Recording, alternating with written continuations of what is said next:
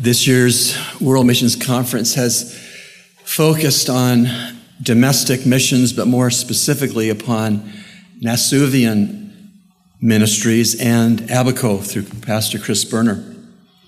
We have challenged you from the Word of God that the theme of sharing and caring at home is only going to be carried forth with consistency if we are broken Christians. Because broken Christians share and care at home. We've also seen, last time we were in this theme together, that generous Christians will share and care at home.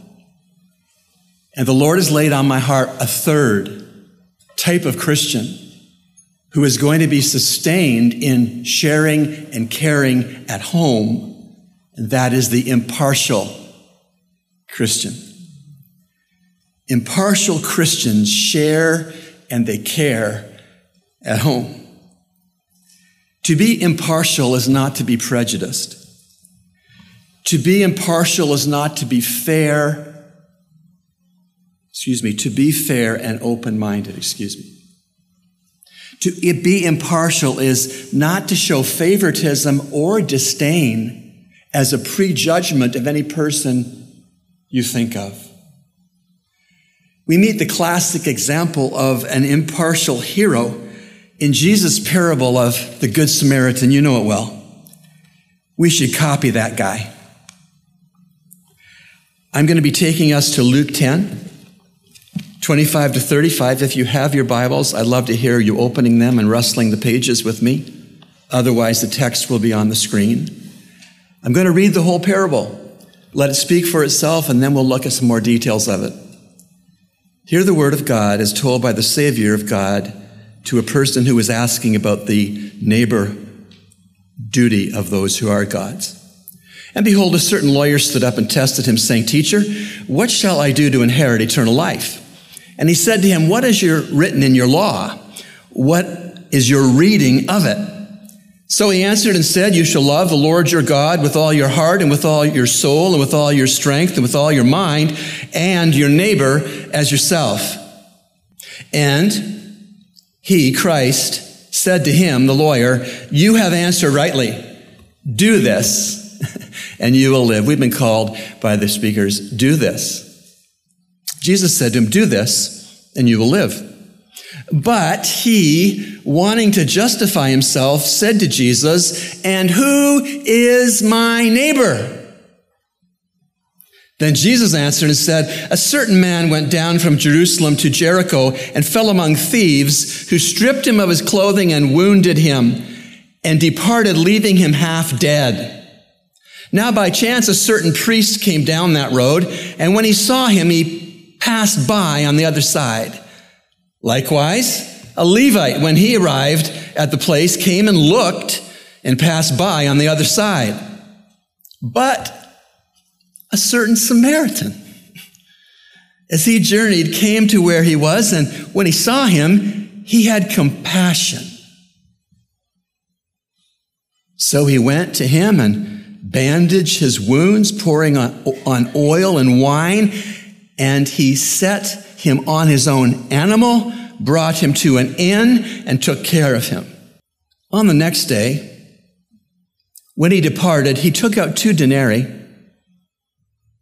and gave them to the innkeeper, and said to him, "Take care of him, and whatever more you spend, when I come again, I will repay you." Verse 25 to 29 again. And behold, a certain lawyer stood up and tested him, saying, "Teacher, what shall I do to inherit eternal life?" And he said to him, "What is written in your law? What is your reading of it?" And so he answered and said, "You shall love the Lord your God with all your heart and with all your soul and with all your strength and with all your mind, and your neighbor as yourself." He rattled it off, I'm sure. And Jesus said to him, "You have answered rightly. Do this, and you will live." But he, wanting to justify himself, said to Jesus, "And who is my neighbor?" Jesus, of course, brilliantly answered the lawyer's question as to who was the lawyer's neighbor. And Jesus answered brilliantly the question, if we have it, who is our neighbor? in Nassau. Verse 30, then Jesus answered, said, a certain man went down from Jerusalem to Jericho, fell among thieves, who stripped him of his clothing and wounded him, and departed, leaving him half dead. The descending road from Jerusalem to Jericho was notoriously unsafe. There are parts of Nassau that are the same. The road was rocky, remote, and strewn with robbers hiding in the many caves which are at the road's side. The man was very seriously assaulted. Actually, he was left for dead. The thieves were so desperate and so much in a hurry that they ripped the man's clothes off of him. No pocket left behind. You know, there are thieves in our city too. You know, we have plenty of persons where we live and where we work who have been assaulted by a thief called COVID. Unemployment, domestic violence, depression, anxiety attacks. Some of these have been left by us for being dead.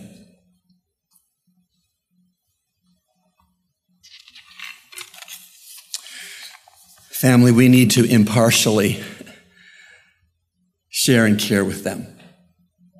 Verse 31. Now, by chance, a certain priest came down the road, and when he saw him, he passed by on the other side. You need to know that back then, a Jewish priest was respected. A priest, no doubt, would have quoted the Old Testament verses that Jesus answered the lawyer with about how to love God, etc. He could have known it by heart. But this particular priest in Jesus' parable was cold, and he was unwilling to help in any way. Verse 32. Likewise, a Levite, when he arrived at the place, came and looked and passed by on the other side. The Levite was no better than the priest. Back then, a Levite was above average, religiously committed Jew. Maybe you consider yourself that way. That's why you come to Calvary Bible Church. You're more than average, religiously committed. That's what the Levites were. But like the priest before him, the Levite after him knew by heart the scriptures which the Lord gave to the lawyer. He knew them by heart, but he did not know them by his hands. Because this particular Levite was also cold as ice and unwilling to get involved. Verses 33 to 35. But a certain Samaritan, as he journeyed, came to where he was, and when he saw him, he had compassion. So he went to him and bandaged his wounds, pouring on oil and wine, and he set him on his own animal and brought him to an inn and took care of him. On the next day, when they departed, he took out 2 denarii, gave it to the innkeeper, and said to him, "Take care of him, and whatever you spend more, when I come again, I will repay you." So the third passerby, voted in the Jewish high school yearbook least likely to be decent.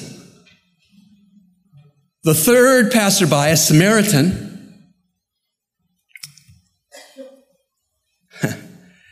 you know, if your Bible had sound effects, after verse 35, when it said the Samaritan took him on his own animal to an inn, paid the innkeeper to care for him, your Bible, if you had sound effects, would go boom, boom, boom, boom.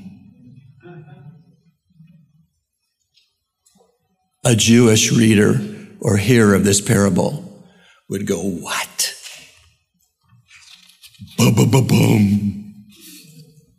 You see, Jews were prejudiced against Samaritans. They hated Samaritans. Jews thought they were half-breeds and spiritual mongrels.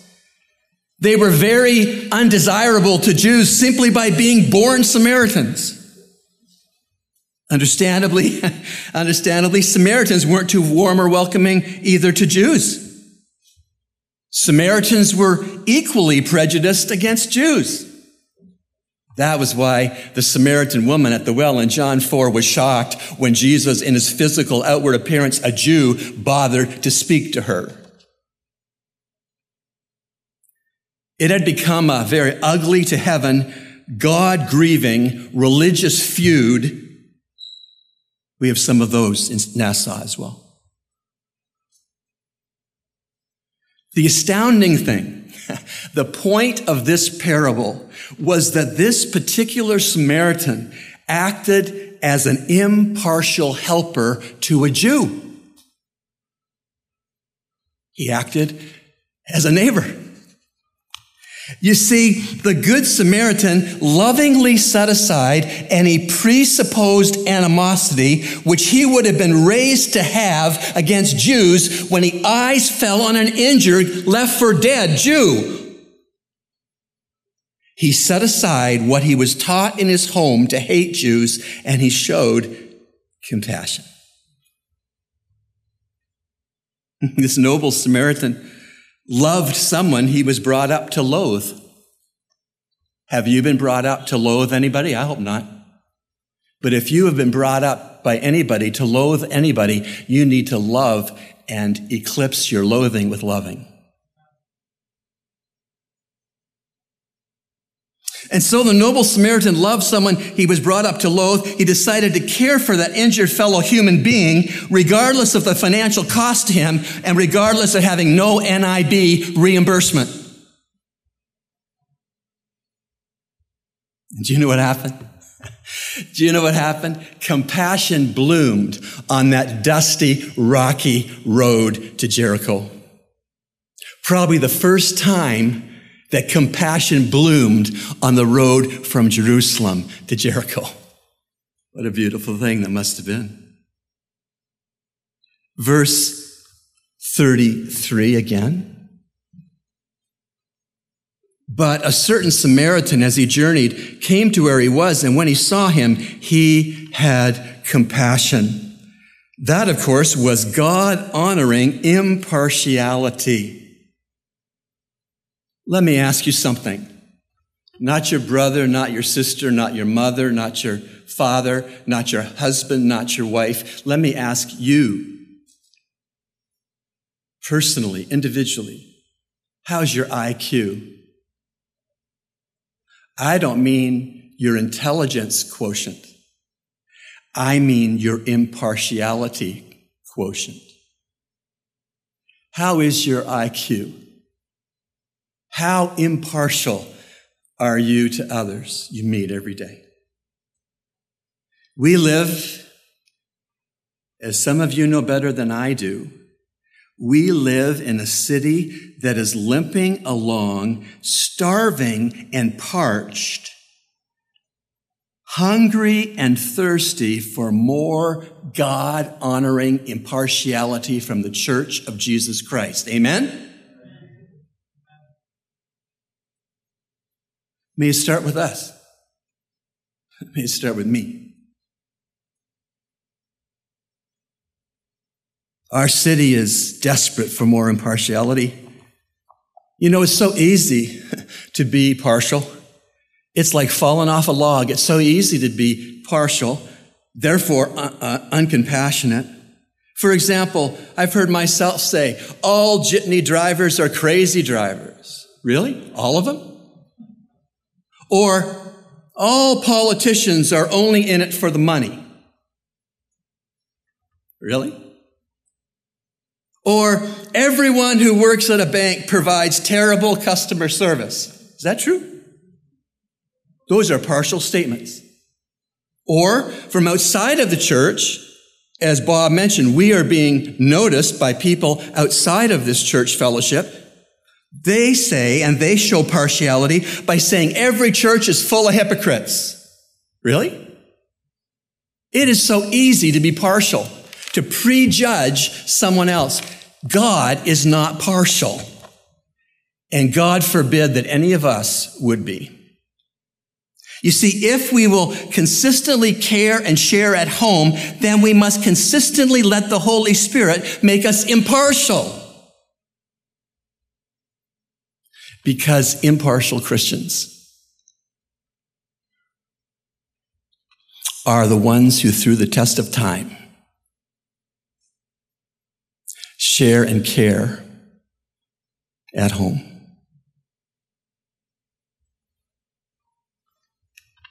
Shall we pray?